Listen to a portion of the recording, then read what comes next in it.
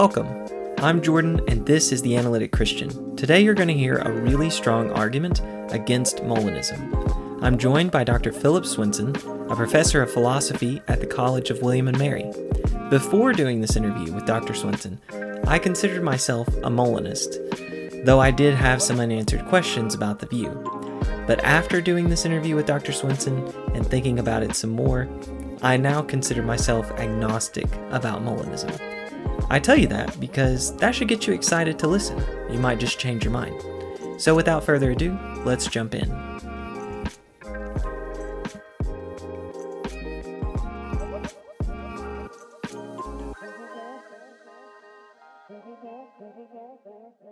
Hello, Dr. Swinson. Hello. Thanks for having me. I've been wanting you on the channel for a long time, and I'm glad we finally got it worked out. And this is going to be a really exciting topic, and I think it might cause a little bit of a stir, but I hope that it's a good one. I hope those watching listen with an open mind. What we're going to do is lay out what Molinism is first, and you'll say some nice things about it. And then we're going to explore the two arguments that you have against it. So let's jump right in. What is Molinism? Good. The core idea of Molinism is that God knows not just what I will do, but what I would freely do, what all of us would freely do if we were placed in various circumstances, right? God can know things like if Curly were offered a chance to freely steal $1,000 from his employer, he would take it, right? Facts like those are called counterfactuals of creaturely freedom, or CCFs, right? So if you hear me say CCFs, I just mean facts like if Curly were offered a chance to freely steal, he would take it. Or facts like, if Philip were in this exact circumstance right now, he would raise a water bottle, right? So that's what CCFs are, right?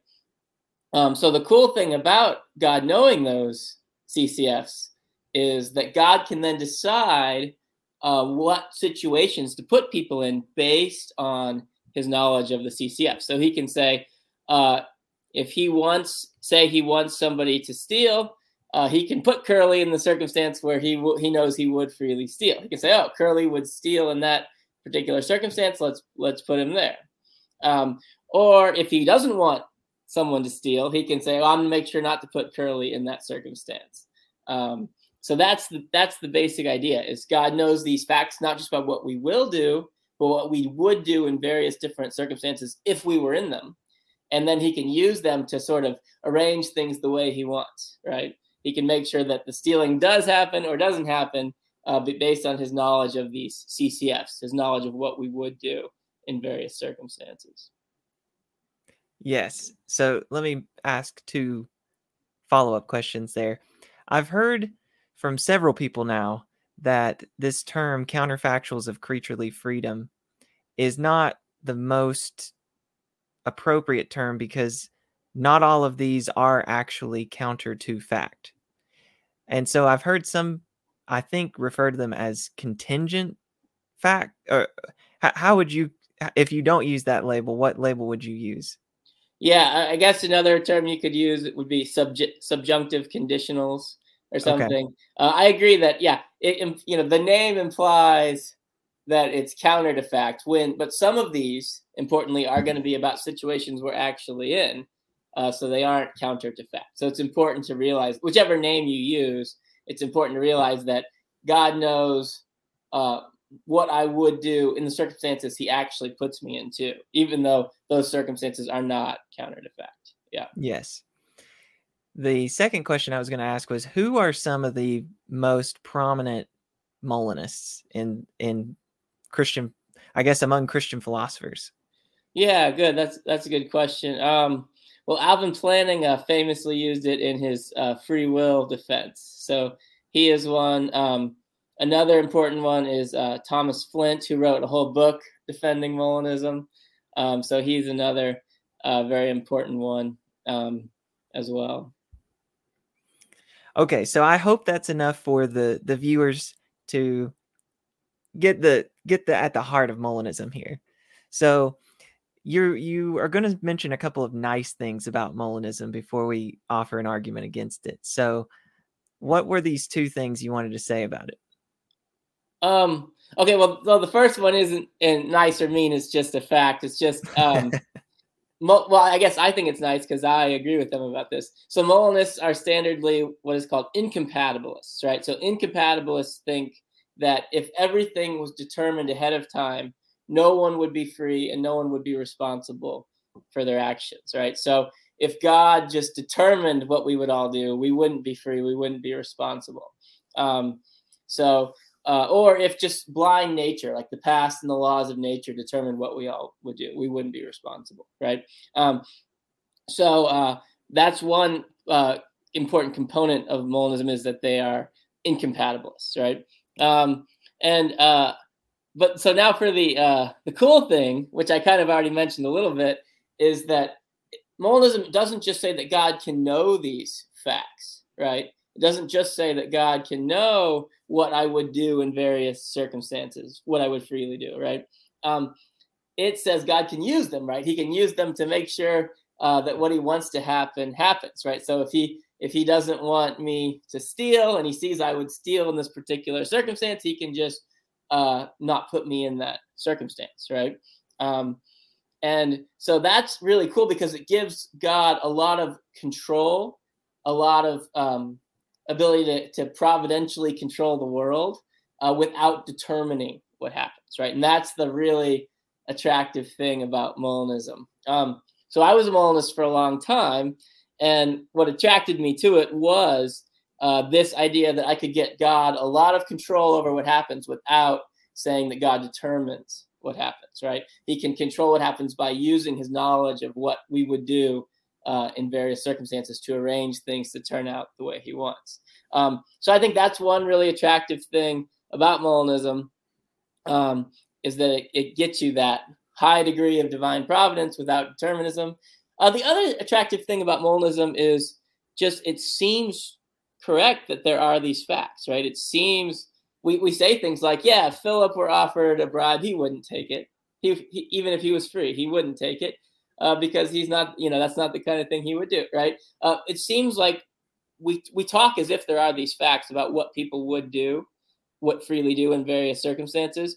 So if there are those facts, well, why couldn't God know them? And then why couldn't God use them, right? So I think that's another thing that's attractive about Molinism. I'll mention just briefly, because I see Taylor Sear in the live chat, on that first note there about incompatibilism. If you want to get a little better sense of what the view incompatibilism says and how that contrasts with compatibilism, then you should check out my interview with Taylor Sear on that. It's a short one. I think it's like 35 minutes long. So I'll make sure there's a link to it in the description of the video. Okay, so those are a couple of things to note about Molinism. So now what I want to do is you're going to offer two arguments. So we'll start with your first argument against Molinism, and this is a dilemma. So go ahead and lay this out for us. Okay, well, so before I get to that, I'm going to first introduce a principle that I will use in both of my criticisms of Molinism.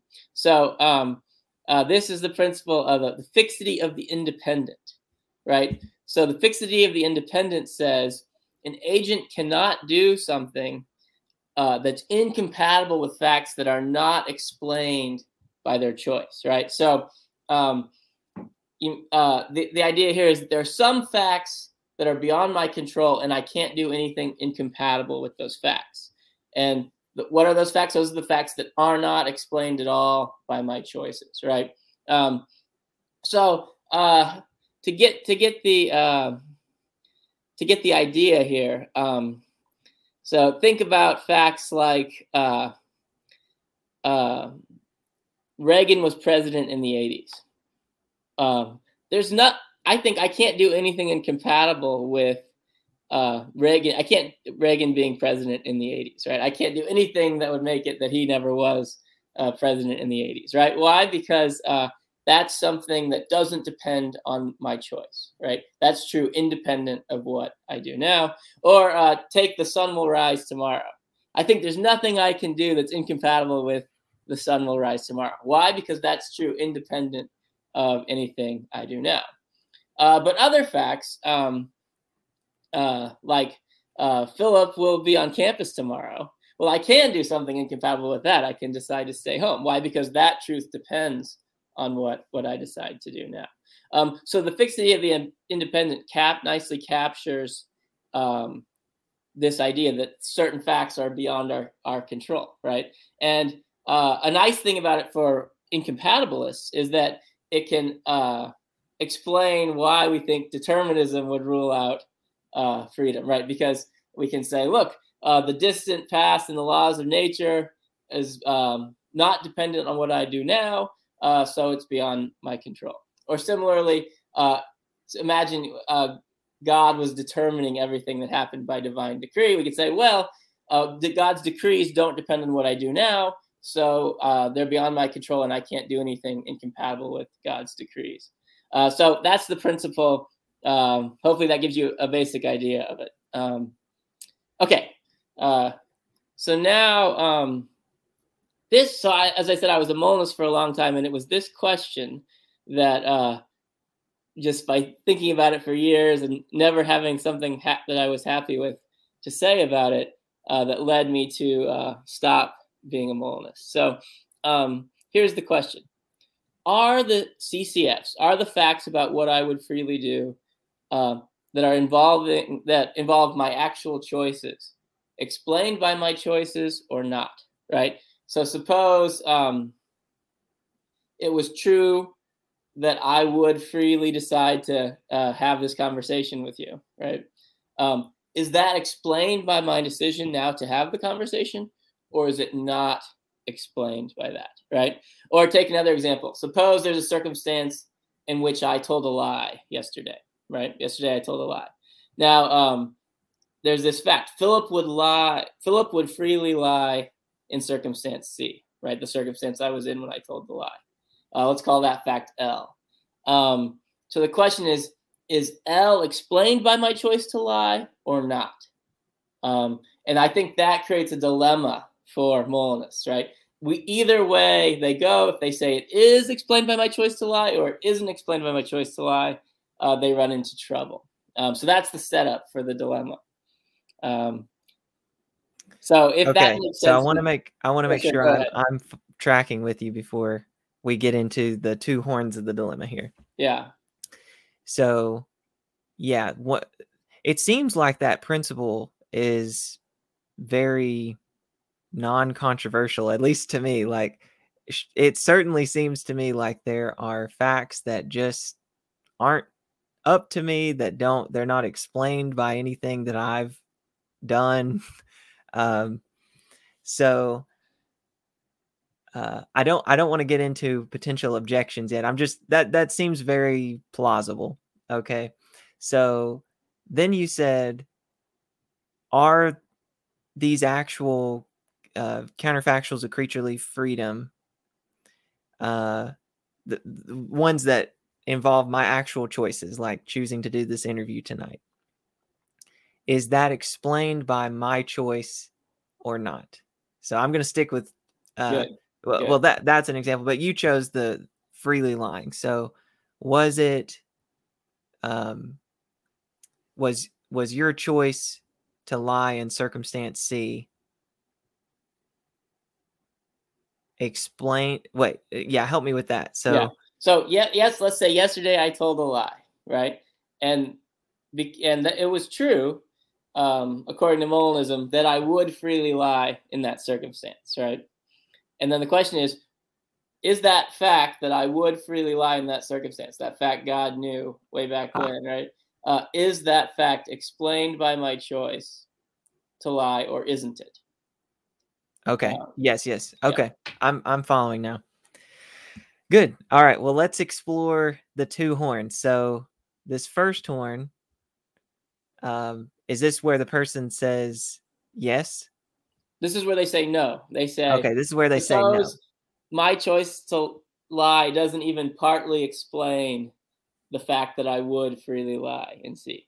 Like the fact, that CCF that God knew, right? Suppose it's not even partially explained by my choice to lie, right? Okay, so then we have a little argument here. Okay, I'll also suppose that I am in C, right? I am in the circumstance where it was true that I would freely lie in that circumstance. Okay, so then premise one is if I can do anything other than lie, then I can do something incompatible with the truth of L, right? Where L was the fact that I would freely lie in C, right?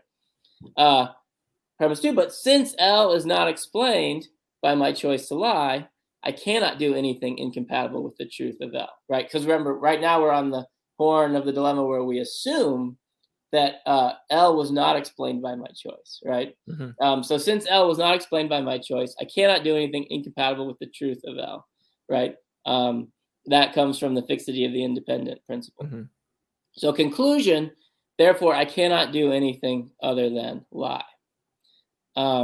So this, I think, is a bad result for a lot of Molinists, at least, think about my former self who was a Molinist, because I believed, and I still believe, that you're only free and responsible for what you do if you could have done otherwise, right? So if you think that's true, then we end up on this horn with a bad result for the Molinist that I cannot do anything other tell a lie, and then it looks like I am not really free. If you accept that to be free, you need to be able to do something other than what you did. Now, there are some people who reject this claim that you need to be free. You need to be able to do something other than what you did. So I'll talk later in the objection section about whether that's a good way to go. But so for now, the objection here is if we take this horn, it turns out you're not free because you can't do anything other than tell a lie. Okay. Yeah, that I was tracking with that. That made very good sense. So one thing, I guess, from interviewing Taylor Sear, and this may be a different discussion, but I'm very open to compatibilism. These especially Frankfurt cases, they make a lot of sense to me. Yeah. So if someone's a compatibilist, this conclusion wouldn't really trouble them, right? Well, it depends what kind of compatibilists they are. So I think you're talking about what's often called semi-compatibilism, which says we don't need alternative possibilities to be morally responsible, right? And if they accept that, then that conclusion will not trouble them. There's another type of compatibilist who thinks we do need the ability to do otherwise to be responsible, but that's compatible with determinism. And they would still be troubled by this conclusion. But none of them would accept the fixity of the independent anyway. So they would never have followed me here to begin with. Okay. But I want to note that if you're a compatibilist, you don't need Molinism in the first place, because God can just directly determine everything that happens. So I think we should focus on how incompatibilists should react. Sure. To the argument, because if you're a compatibilist, why would you even worry about whether Molinism could work or not? God can just determine everything, and we're still responsible for it. Yeah. But there is a type of incompatibilist who's convinced by the examples you mentioned, the Frankfurt cases. And they say, yeah, even though incompatibilism is true, you don't need the ability to do otherwise to be responsible. So I think that's really important, because that's a way out. And I think William Lane Craig even suggests that for the Molinists at one point, that maybe they should just give up give up the view that alternative possibilities are needed for responsibility. So I think we should talk about that in the objection section. Yeah. And it'd be great if you brought up the Frankfurt cases then too. Yeah. So we'll just table that for now. Yeah, but hopefully this first one has made sense to people. If your answer to the question is no, that fact L is not explained by my choice to lie, then you end up with this conclusion: you cannot do anything other than lie. And that spells trouble. Okay. So the next horn, then the second horn, lay this one out for us. Okay, good. So now we suppose we say instead, in the cases where I end up in the situation, then the CCFs are explained by my choices. Why is it true that I would freely tell a lie in circumstance C? Because I was in that circumstance and I chose to tell the lie, right? That's what explains, or at least one thing that explains the truth of L, right? Suppose we say that. Well, now we don't have any problem with the fixity of the independent anymore, right? Because L is dependent on what I do now, right? L is explained by my free choice, right? So we don't have that problem anymore. But what I think we end up with is a different problem. We end up with an explanatory circle. So an explanatory circle happens when you have A explaining B, explaining C, and then C goes back and explains A, right? So here's an example, right? Suppose I spend my money to buy a time machine, and I use the time machine to travel back in time. And then when I get back in time, I put money in my bank account that I can then use to buy the time machine. Mm-hmm. That's an example of an explanatory circle where my buying the time machine explains my traveling back in time and putting money in the account. And then my having the money in the account explains my buying the time machine, right? Here's the explanatory circle I think we end up in if my choice does explain L, right? So L, Philip would freely tell a lie in C. Therefore, God knows L. And if we imagine God is using his knowledge, right? He puts me in C because he knows L, right? So L explains God knowing it. God knowing L explains God putting me in the circumstance, maybe because it's important to his plan, his providential plan that someone tell a lie. But my being in the circumstance at least partly explains my choosing to tell the lie in the circumstance. I couldn't have done that if I weren't even put in the circumstance, right? So it looks like him putting me in the circumstance explains my choice to lie, and then we're assuming my choice to lie explains L. So we end up in an explanatory loop. Does that make sense? Yeah, I'm looking at this line. I want to make sure I'm tracking. Yeah. So we've got this fact. God knows that fact, L. And God uses that knowledge, that fact, and it's a counterfactual of creaturely freedom.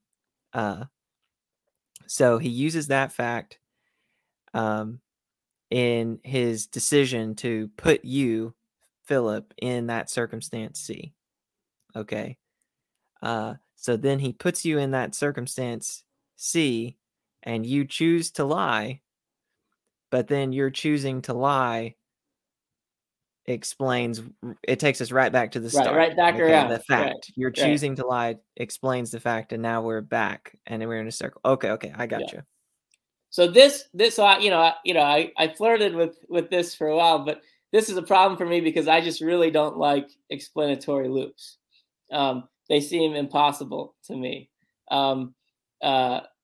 Maybe here's an example to help you feel the weirdness of them, right? So suppose you were saying, I wonder why the universe exists, and someone gave you this hypothesis. Well, the universe exists because in the future, we're going to invent a backwards time-traveling universe generator that will generate the initial state of the universe. So my reaction to that is, that's not a good explanation of why the universe exists. Why? Because it's a circular explanation. The universe had to exist, in order for us to invent the universe generator that then generated the universe. And that just seems impossible to me. It seems like it's impossible for reality to be structured in a circle like that. So that's why I'm opposed to explanatory loops. Interesting. Okay. My mind goes to an interview that I did with Andrew Moon, where we made this distinction between logical circularity and epistemic circularity. And I'll have to think more about explanatory loops if like all explanatory loops fail. Like you gave an example, and Right. maybe that I'm just thinking off the top of it. Perhaps that example only characterizes a subset of explanatory loops, but perhaps there's a more plausible type of explanatory loop. Yeah, that's a really good point. And this is why I ended up trying to develop the second argument I'm going to give. It's because I was talking to Justin Mooney, who I believe you know, and he was saying he thought the Molinists should just embrace explanatory loops and try to make it seem not so bad. And Justin's view, at least in the conversation we had, was certain types of explanatory loops are not so bad.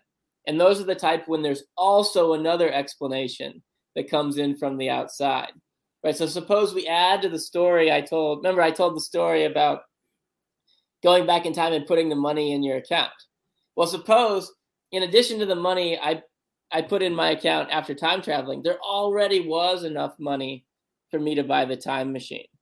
Well, then we have sort of a kind of overdetermined explanation of why buying the time machine. It's partly, maybe I thought, suppose the time machine costs $200,000 and I have $1 million in the account. I thought, oh yeah, I have enough money to buy the time machine. Well, that's partly explained by the money I put in after time traveling, but it's partly explained by money I already had anyway.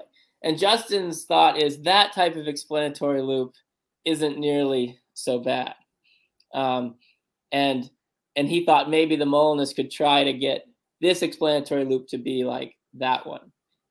So I don't agree with him. I still want to oppose all explanatory loops, but this made me want to try to find an argument where we could avoid the explanatory loop issue. Okay, so if we can summarize the argument thus far, this dilemma for Molinism, I like the way Justin Mooney summarized it. He put it in the live chat. He said, here's the argument in super short form. Either this fact, L, is independent of my action or it isn't. If it is, then my action is not free, and that comes from the fixity of the independent. If it isn't, then there's an explanatory loop. That's what you run into. Yes, that's the original argument that got me off of Molinism. Yeah. Okay. All right. So my understanding is, and you can share the backstory, you shared this argument with Justin, who at the very least is sympathetic to Molinism, if not a Molinist. I've interviewed Justin on Molinism, or on one topic within Molinism, how God knows these facts. So if you're interested, check that interview out. But share the backstory, because Justin, when he heard this argument, he pushed back a little. Yeah, good. So he just pushed back in the way I already mentioned. We're saying, hey, maybe loops aren't so bad, at least certain types of loops, right? So that caused me and Justin and another guy, Andrew Law, the three of us to try to, we ended up talking a lot about this. And I think we hit on an argument that avoids the explanatory loop issue. So that's the argument I want to present next. Okay, yeah. So let's go to that. Now, this is the second argument. Right. Okay, so lay this one out for us. Okay. Good. Yeah. So so this argument relies on the thought that God can have like plans or intentions, or there's at least facts about what God would do that don't depend on my CCFs. Right. So God has some big picture goals or, plans that he doesn't get them from looking at my CCFs. So that's an important idea. So suppose God intends to make sure that whoever is in circumstance C tells a lie. Maybe he has some big goal, big plan where how things are going to work out great if someone tells a lie in this circumstance, right? Where it will lead to maybe that person learning something important and making a big difference in the world or something, right?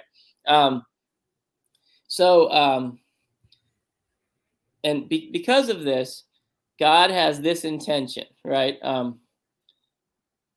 Whoever is in circumstance C is someone who would tell a lie in C, right? And we'll call that intention IG, right?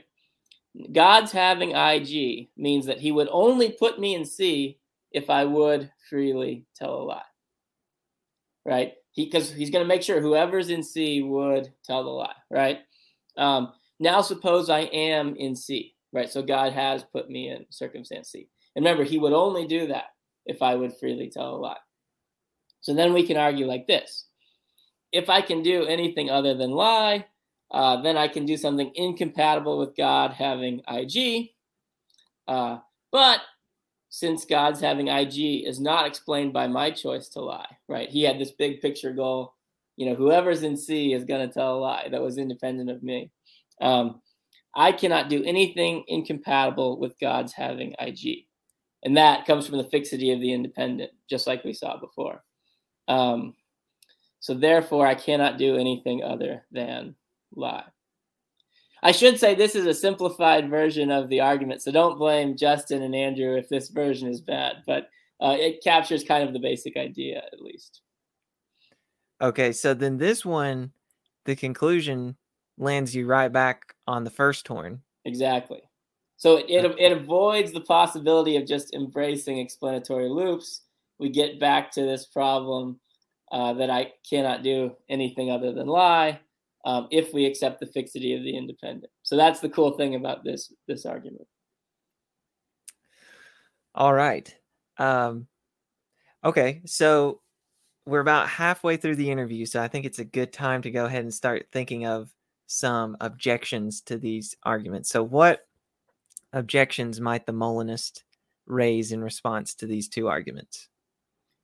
Yeah, good. So there are a variety they could give, but one important one is one that you already brought up, which is they could reject the claim that you need the ability to do something other than lie in order to be responsible for lying. They could say, yeah, you could. Yeah, you know what? The conclusion of that argument is exactly right. You couldn't have done anything other than tell a lie, but still you're free and still you're responsible, right? And you mentioned the Frankfurt cases as a motivation for that. So maybe we should talk a little bit about those. Oh, go ahead. Yeah, I mean, you'll be a better expert than me. You can give us a Frankfurt case. Yeah, good. So Frankfurt cases try to give examples where it seems like you're responsible even though you couldn't have done otherwise, right? So imagine there's an evil neuroscientist who wants you to vote for a certain candidate for president, right? Candidate A, right? So he puts a chip in your brain, and his plan is like this. If you decide to vote for A on your own, he won't do anything. But if you show any sign of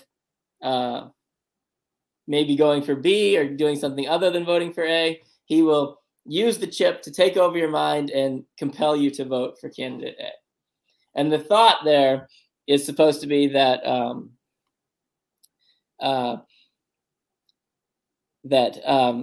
you're responsible. Now imagine in the actual scenario, you just do it on your own.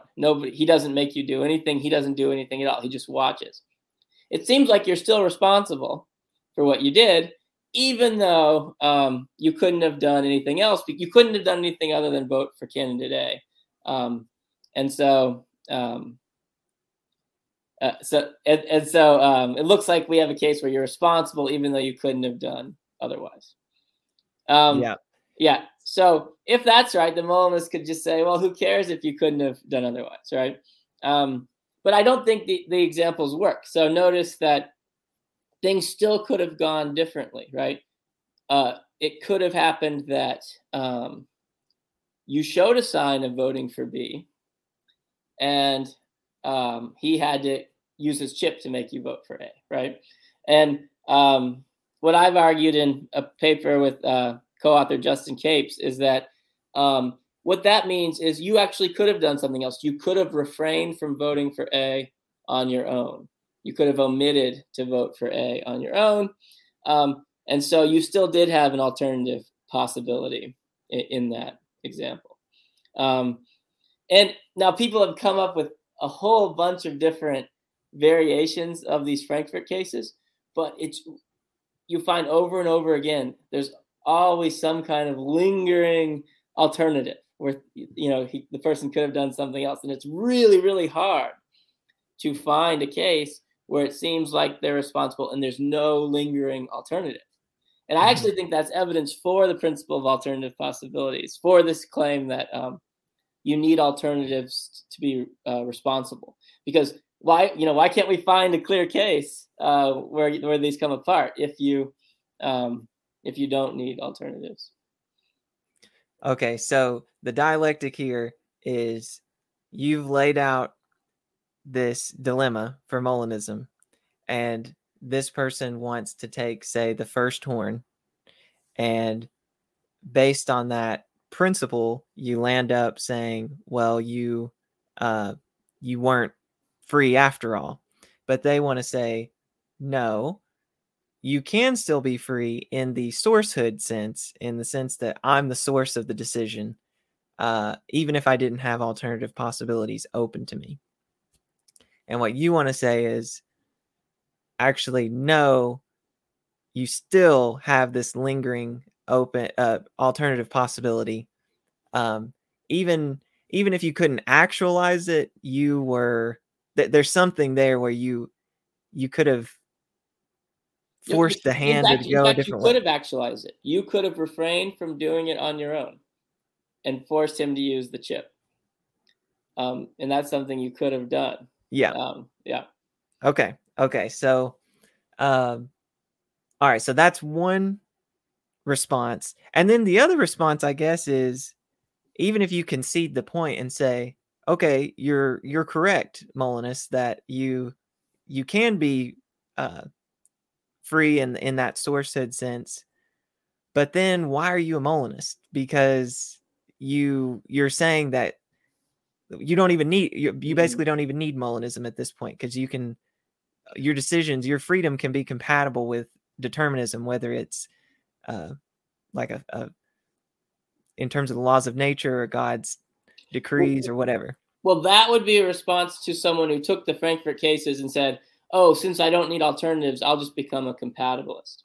But there are people called source incompatibilists who say, yeah, you don't need alternative possibilities to be responsible. You just need to be the source of your action. But if determinism were true, we couldn't be this, or if God determined what we were going to do, we couldn't be the source of our action. So that response wouldn't work to them. Okay. But let me say, I have a couple more motivations for. So the principle of alternative possibilities says you're only morally responsible if you could have done otherwise, right? And I think there's a lot to be said for that, besides just talking about these Frankfurt cases, right? So one is, it's a very intuitive excuse that we often give. So like, imagine you're tied to a chair, and so you didn't pick me up from the airport when you said you would. And I get mad and I say, why didn't you pick me up? If it seems very natural for you to say, I couldn't help it. So it's not my fault that I couldn't pick you up, right? So it's an intuitive excuse, right? It's also a very nice explanation of our reaction to certain cases, right? So there's this case that I talk about in a lot of my papers called Sharks, where you're walking along the beach, you see a child drowning, you evilly decide not to try to help the child. Unbeknownst to you, there were sharks in the water. And if you had tried to rescue the child, you would have been killed by the sharks and the child would have drowned anyway. A lot of people want to say that to that case that you are responsible for not trying, but you aren't responsible for the death of the child. And then the question I would ask is, what's the best explanation of the fact that you're not responsible for the death of the child? And I think the best explanation is you couldn't have done anything about it. Yeah, and you know, because you couldn't have done anything about it, you're not responsible for it. You are responsible for not trying because you could have tried.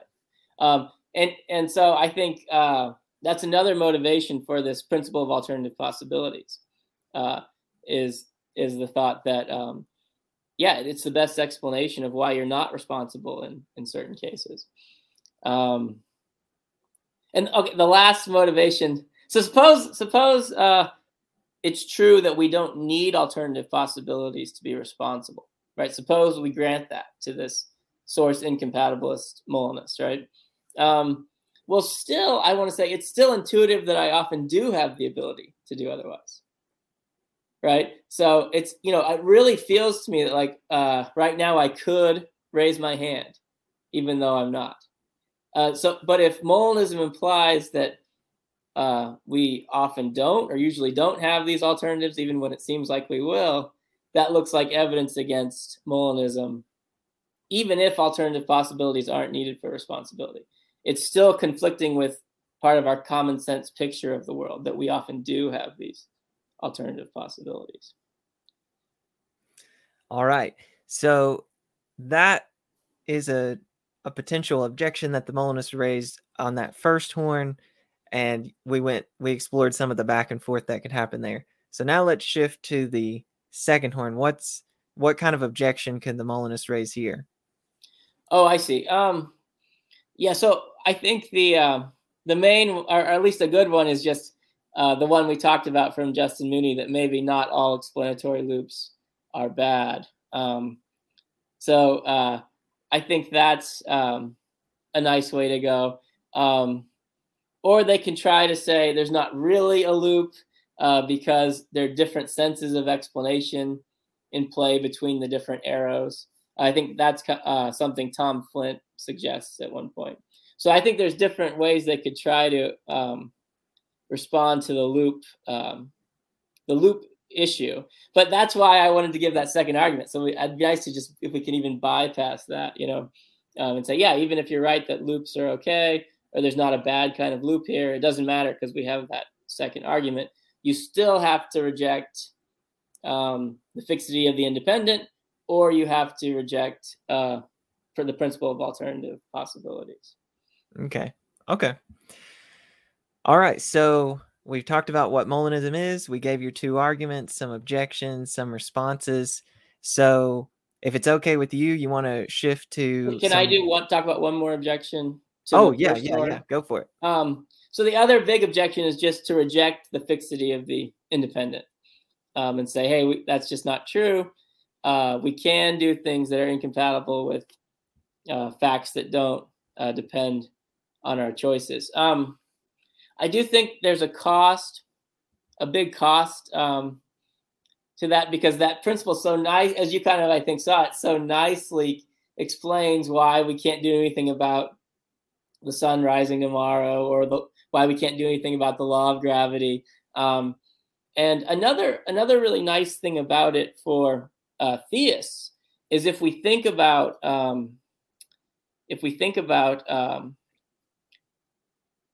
free will in terms of this fixity of the independent, we can give a nice solution to the problem of freedom and foreknowledge, right? So why can I be free to raise my hand or not, even though God foresaw 1,000 years ago that I'd raise my hand? Well, I want to say that's because God's foreknowledge is actually explained by my raising my hand. So God actually can peer into the future and see what I do, and that explains why he believes what he believes. And so if you have this fixity of the independent picture, you can say, foreknowledge is okay as long as God's beliefs are explained by my future choice. And it explains why God's foreknowledge is different from Reagan was president in the 80s. I can't do anything about Reagan being president in the 80s because his being president wasn't explained by my choice, but I can do something about God's past belief because his past belief is explained by my choice. So that's maybe an extra motivation for theists to want to keep that fixity of the independent type principle. And if you're interested in that question about God's foreknowledge and human freedom, the compatibility there, I'd encourage you to go check out my interview with Dr. Taylor Sear. He laid out, I think, 5 different answers to that question. So, and Philip's view was one of them. That was the dependence view. So you can check that out for more. Okay. Are you okay going to live Q&A now? That sounds great. All right. So the live chat's been very active. And if you have a question for Dr. Swenson, then go ahead and put it in the live chat now. Just type the word question at the beginning. Makes it easier to find. I'll pause and give you a second to begin typing. Now let me interrupt you. While you're typing, if you value the work that I'm doing here on this channel, please consider becoming one of my patrons. Right now, I have to work little side jobs to help make ends meet. But if you support me financially, it allows me to devote more of my time to producing content for this channel. So please consider becoming one of my patrons. You can go to the link in the description of the video and sign up for any amount you choose. I really appreciate all the patrons I currently have. All right. We do have some questions coming in. So Barely Protestant asked, how is Dr. Swenson not conflating the necessity of the consequent with the necessity of the consequence? So I didn't say anything about necessity, did I? I just made claims about what we can and cannot do. So I wonder if he's thinking there's some way to translate the fixity of the independent into a claim about necessity. But I'm not sure. Or it's not. At least it's not coming to me right away how you would do that. So the nice thing about the fixity of the independent is we don't have to try to formulate like the sense in which the past is necessary or the laws of nature are necessary or something, which you see and sometimes when people argue for incompatibilism. We can just appeal to this fact that I can't do anything incompatible with facts that are independent of me. All right. Barely Protestant had a second question. Does Dr. Swenson think that God's omniscience is temporal? I'm inclined to think so, yes. But I don't. I guess I don't have a big problem with thinking it's timeless if people have theological reasons for preferring that or something. But yeah, I'm inclined to think God is in time, so he's literally peering into the future, and seeing what I do. But you could have a timeless view where God's in some timeless realm, timeless state, and my choices in time explain what he thinks in the timeless state. And then my view of foreknowledge could work the same way on that sort of view. All right. Brando asked, what is your view as it relates to what best explains the scriptures? I would suggest Molinism does the best at explaining what appears to be contradictions. Yeah, I do think Molinism, or we could talk about like Molinism and theological compatibilism, where God determines what we do and we're still responsible. I do think they have an easier time handling some passages or scriptural data than what you might call lower views of providence, right? There's some passages where it looks like God saying, it never entered my mind that this would happen or something, which Molinists might have trouble with. So I think the biblical data is probably somewhat mixed. But I think if I had just the biblical data to go on, I would probably go with Molinism or theological determinism or something more high providence. Yeah. All right. Andrew Moon asked, don't most defenders of cosmological arguments reject explanatory loops since they don't want the universe to explain itself? could they help with rejecting explanatory loops? Yeah, good. That's a good question. So if you're someone, I'm moved by cosmological arguments. So I kind of think, look, there's sort of three things you could say about the origin of everything. You could say there's an infinite regress, right? Everything that happens has something prior to it that explains it. Or you could say there's an explanatory loop, or you could say there's a first cause, right? And I regard all three of those as like weird, right? But I think explanatory loops and infinite regresses are super weird, and then I just find them so implausible that I push towards a first cause. So if you have these kind of intuitions, I do, that says no infinite regresses, no explanatory loops, then you might find it natural also to reject explanatory loops in the context of Molinism, just like you're inclined to reject explanatory loops when you're thinking about cosmological arguments. Okay, I don't know the name here, I'm sorry, but the question was, what do you think of the grounding objection to Molinism? Yeah, good. Yeah. So the grounding objection to Molinism says, kind of asks like, what grounds these facts like L, that if Philip were in C, he would freely fly? What grounds these CCFs, right? And I think that there's something to that objection, but that was never enough to get me to not be a Molinist.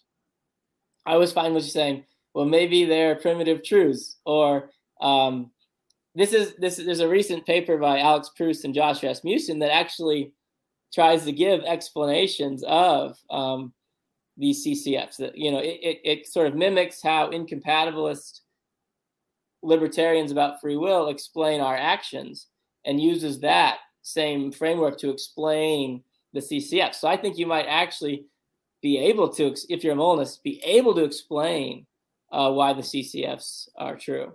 So I was never convinced by that grounding objection that was a big enough objection to give up Molinism. I do think it's weird if you have to say that they're primitive, unexplained truths. But I guess I thought the advantages of Molinism were enough to just accept that if I had to. Okay. Some more questions. Let's see. What do you think grounds God's knowledge? So I guess this could be a totally separate interview. But I'm interested in understanding your simple foreknowledge view, because well, go ahead and answer this question. I may piggyback on what you said. Yeah, good. So I have a sort of a schema. Some people have said that there's not enough here to really be an explanation of God's knowledge, but this is the way I think about it. Is so I would say God is essentially the best possible being, a perfect being, and knowing stuff is better than not knowing stuff. And so the fact that God must, by his nature, have these perfections explains why he knows all the facts. So why does God know all the facts? Because he has to. Why does he have to? Because it's part of his very nature to be as good as possible. So he knows it's his own nature explains why he sees the facts. Why he just knows all the facts. So that I guess that's my thought on that. That's all that's really all I have to say on that one. I will point the questioner to the interview that I did with John Martin Fisher. He gave near the end of that interview this really interesting, I think, response to this type of question, where it's like a bootstrapping view, but it was really interesting. Yeah. So he's just explaining God's knowledge of future free actions there.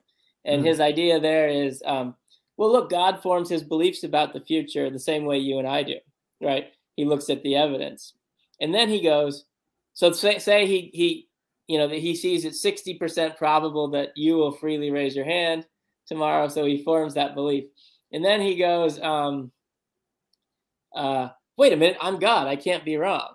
So then he goes from 60% sure to 100% sure, based on his knowledge that he can't be wrong. So yeah, that's kind of his bootstrapping idea there.